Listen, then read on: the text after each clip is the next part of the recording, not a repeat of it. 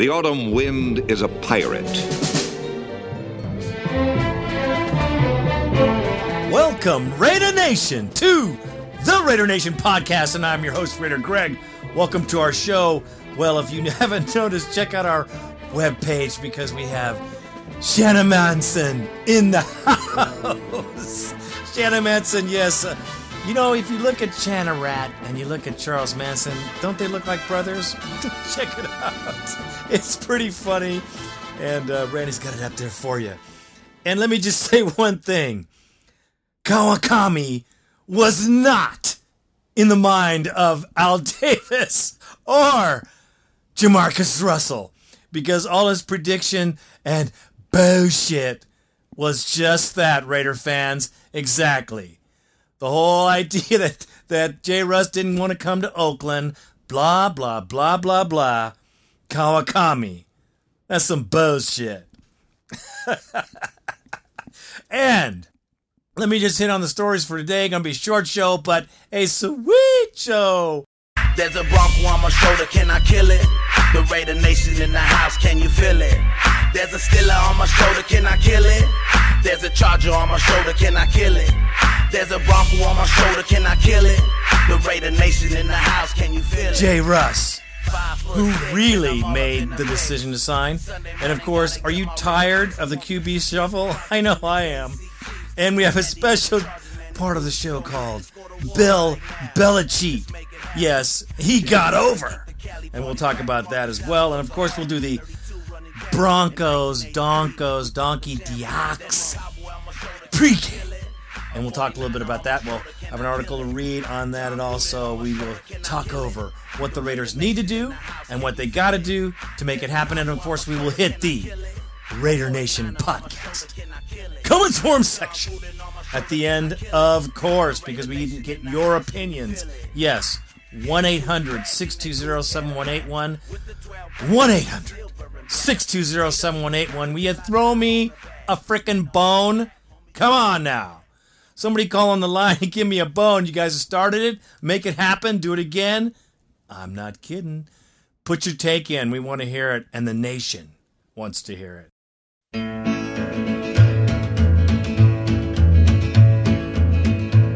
Well, that's all right, Mama. That's all right for you.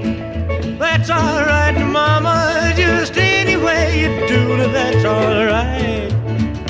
That's all right. That's all right, Mama, any way to do. Well, Mama, she done told me. J-Russ. Yes, he signed. Yes, of course he's happy. Of course he's happy. Would you be happy if somebody handed you $31 million and then handed you a clipboard and said, well, this season you're going to have to just hang out and not get pummeled like everybody else on the team? But you know what? I'll tell you what. To be honest with you, he's a good guy. I think we got to stand behind him and see what he can do, man. He's our guy. He is bought and paid for. He is our man. But the controversy before he signed about whether it was his decision, whether it was his attorney's decision, whether it was Al Davis's decision, you know whose decision it was? And we all should have seen it. It was his mother's decision. Here you have a 22-year-old man fresh out of college, and he's got millions of dollars at stake. His life is on the line. Who you going to go to? Now, I don't know about his father, don't know about that situation, but I know he's close to his mother. She was there during draft day. I saw her, and let me tell you, he put an ear up, and Mom is the one who said, son, this is the way it is. This is life. Check it out. So, I was wrong. They were wrong. Everybody was wrong because it was J-Russ' mama that made this decision. A wise woman taking care of her son. I said, amen. Good for moms all across the world. Damn. Would you imagine what it'd be like without one? I'm telling you. It's brutal. But thank goodness for his mother because she made the right decision in signing him to our Oakland Raiders. Okay. Tired of the QB shuffle? I'm so tired. I haven't slept a wink.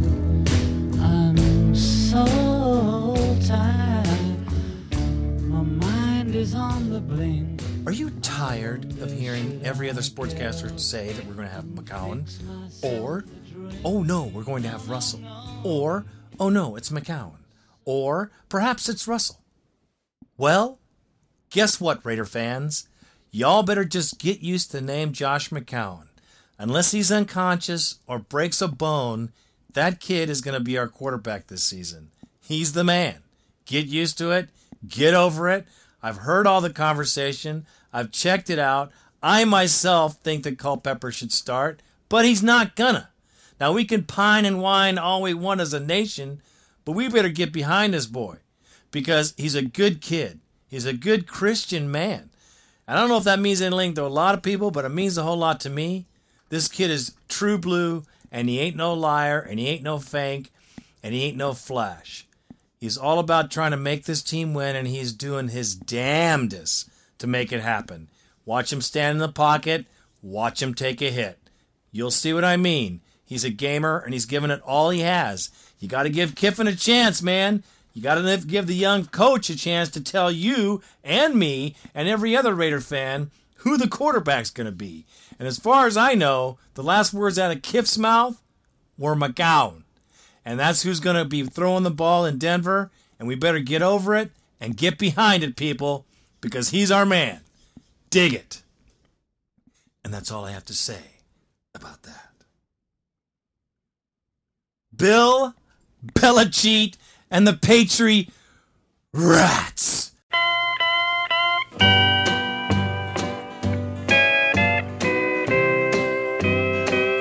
Your cheating heart will make you weep. You'll cry and cry and try to sleep, but sleep won't come the whole night through.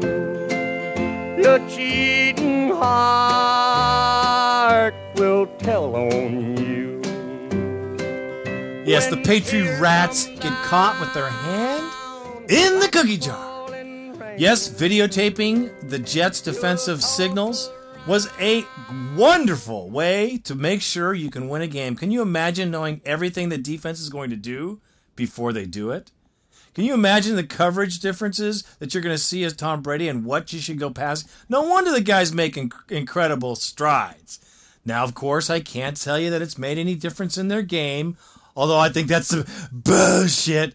But it's so sweet to see the poster child for the Disney football team be punked in the national media because they're a bunch of rotten fucking cheaters. Yes, the golden children of the NFL cheat, and their coach, Bill Belichiat, is the biggest cheater of them all. And the fact that this cat got away with a $750,000 fine and the loss of a draft pick if they make the playoffs, no suspension? Well, that's some bullshit. As a player, I would be furious, and I expect that the players' organization will come off with some type of letter. But I'll tell you that the players don't get a fair rap when you're talking about the equality of the justice delivered by this NFL commissioner. I think it was very weak. At the very least, he should have lost salary for at least 3 games. Don't slap the man on the wrist and expect anything to happen, because it ain't. Goodell's quote, of course, is, "We went to do something that would affect them more in the long term." The long term is if they make it to the playoffs, they have a penalty. The coach himself, the leader of the gang, the spy master himself, Bill Belichiat, got over. And as a player, if you even get the whiff of there's a possibility that you hung out with a guy in school that turned out to be some steroid freak, you're going to go down for 5 games. I mean, look what happens. A guy tests positive and he loses 4 games. Dominic Rhodes, perfect example. 4 games worth of salary. Just figure it out, ladies and gentlemen, if you're making $300,000 a game. Right? How much is that? That's $1,200,000 you've just popped loose out of your ass. And what does Bill Belichiat got to pay? $750,000, and half that's coming from the team. Matter of fact, all of it's coming from the Kraft family. Not to be confused with the cheese Krafts, and I wish they were, because I'd make a run on cheese right now. I would go off on cheese. But he has nothing to do with the cheese. I'm just going off in the Bill Belichiat thing because I think it's weak. And if you go to the Raider Nation Podcast comments form section on my website, you will see a box of Cheaties with, of course, Bill Belichiat's melon posted right on it. It's pretty doggone funny. And there's a secret video camera inside each box. I think that's funny. But the fact that he got slapped on the wrist is bullshit. And as the player and the players' organization better come out with something, because that's some weak bullshit right there. Okay, that's all I got to say about Bill Belichiat. Please, please, please, let me ride that donkey, donkey. Let me ride that donkey, donkey. Let me ride that donkey, donkey. Let me ride that donkey, donkey. Let me ride that donkey, donkey. Let me ride that donkey, donkey. Let me ride that. All right, we must put the Broncos down. And that's what I'm talking about. We got to put them old hags down and send them to the glue factory, partner. Because the Oakland Raiders in the AFC West, it's our time to rise. And I was listening to the Broncos radio announcement by Shanarat himself, and he was very convinced and convincing that the Oakland Raiders are serious business. And I quote, any team that can come back in the fourth quarter with 8 minutes left to play and throw up 21 points and take the lead is a dangerous team. I have to agree with this man, and I think it's even more dangerous when we're talking about the hated. I cannot stand the Denver Broncos. I cannot stand their fans. Ugh. The Denver Broncos, Colorado Chris, is in the middle of this hornet's nest, and I'm sure gets pummeled because there is hatred. But he's a pretty sharp cat. Now, he cuts like a knife with that tongue of his, and I'm sure that he just cut the knife and knifes people's throats with those quick hits, because he's got some great takes. Colorado Chris, you the man. Long story short, the Denver Broncos have pummeled us 19-5 and won the last 4 contests in an embarrassing fashion. I, for one, as a Raider fan, am sick and frickin' tired of the Broncos taking it to us at home. At least we should be able to beat them at home. The Broncos are a different team this season with a different offensive line scheme and a different defensive scheme. They've gone through some growing pains, and from last week's game against the Buffalo Bills, which they won, of course, 15-14, in a white knuckler to the very last Jason Elam field goal, they threw up 470 yards of offense. Hoo-wee! And won by 1 point.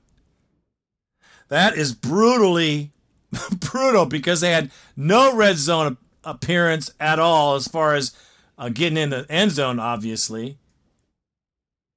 But Jay Cutler was 73% on 3rd and long. 73%. No wonder they got 470 yards. Broncos have been working us over. And I'm going to read a little synopsis by Anthony Carroll. I think it says it all about what the Raiders have to do. I think it says it all about what our position should be as far as what we need to do to get this doggone game won. So this is an article by Anthony Carroll. With the Raiders' Week 2 matchup against the Denver Broncos just 2 days away, here's the bare minimum Oakland needs to do in order to win its first game of the 2007 season and I'm hoping we do. We need to run consistently. There's a difference between breaking out a big run once every 15 carries and consistently eating up yardage as you touch the ball. Against the Bronco defense that allowed Buffalo Bills rookie Marshawn Lynch 4.7 yards per rushing attempt, there is no excuse for veteran Lamont Jordan not to do as equally as well. Jordan, who took off 15 times for 70 yards in week 1, needs to pose a threat to the Denver D every time he's handed the rock. If not, Oakland will have a tough time converting those third downs. That's why we need to have our running backs in shape. That's why we need Lamont Jordan to make an appearance this season. This is just me I'm talking because I'm going to throw this in right now.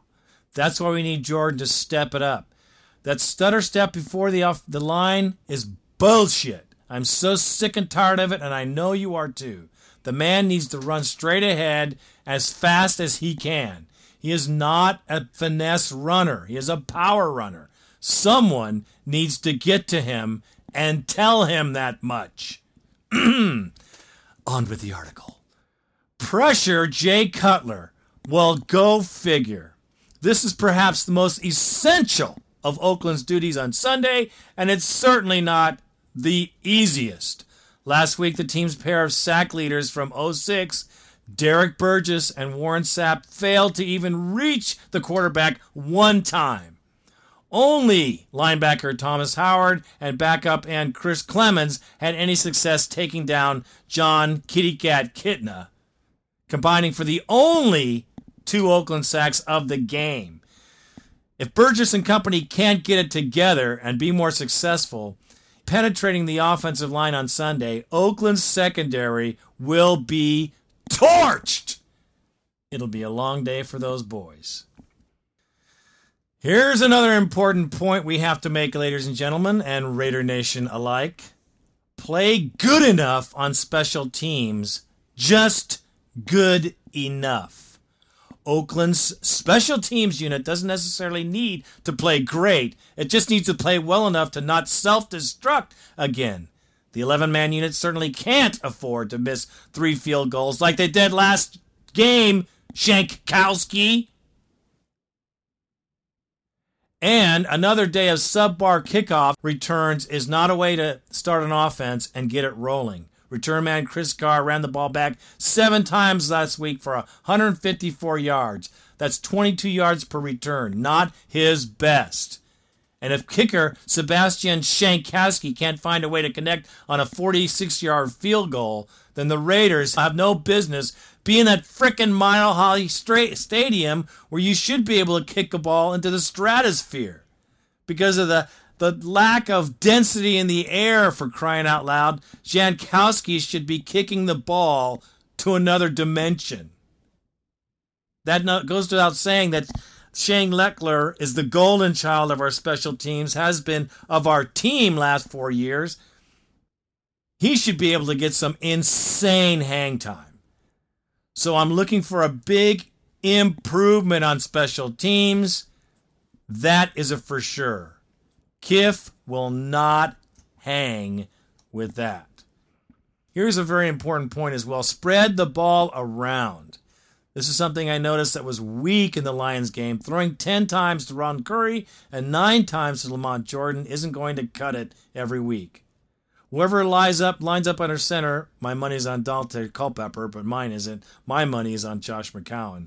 Needs to find and incorporate every pass catcher into this offense. Last week, Jerry Porter, Mike Williams, and Zach Miller, all 3 became targets and were supposed to be major players in Oakland's offense, combined for just 5 catches. Now, it doesn't take a rocket science to figure out that Josh McCown is throwing the ball a little early and a little low. I think he's picking the closest guy, not the best guy, because we saw a lot of people last game that were wide open further downfield.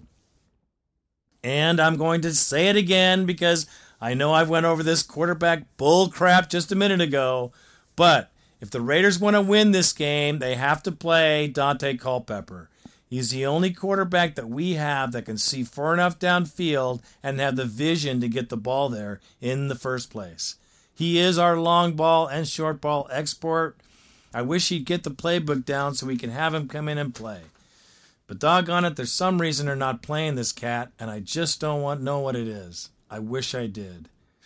Anyways, for all those who want all the stats on the Denver Broncos and want me to go through all that, I'd love to help you, partner, but it'd take me hours and hours above what I normally do to have that happen. You have to understand I do my best. Jay Cutler, got to watch out for him. He's going to come after us with a vengeance. He's a good quarterback, and he's got some wheels. He's a good quarterback and can throw accurately on the run. Notice, 470 yards. Also, we have to watch out for Simeon Rice, which is another addition to their defense that will make it very difficult for Jake Grove and the offensive trio or quadruple or whatever you want to call them up front to be ready to take him on. Because Simeon Rice is a pure pass rusher and he is an animal. He's long in the tooth, been around for a while, and he's bruised and battered. But don't let that fool you. Because he's come to play, and he needs to keep a spot in Denver, and Mike Shanarat will not keep someone if they're not doing the job. I look very closely at Gallery better make his game and presence known in this particular game. Because Simeon Rice is going to introduce himself to Gallery every doggone down. And that is a fact. And that is what we want not to happen, but it's going to happen. Those are key factors. Our defensive secondary better come to play because our defensive secondary was weak. We have to stick with what works. The zone is not working for us. We got to do the man-to-man thing. We've lived by it. We're going to die by it, but we won't live by the zone because it ain't going to work. It doesn't work. It doesn't work because we don't practice it enough, and our guys just aren't there for that. I think the man-on-man has to stay it. We got to get pressure on the QB or we're toast. And that's about all I got to say about that. I see the Raiders can pull out a victory. What a sweet one it would be. I know we're all holding our breath and wishing for the best, because I am as well. We can beat Denver. I know we can beat them. We have the talent. Can we do it? Okay, let's go to the Raider Nation podcast. Comments. Forum section. All aboard!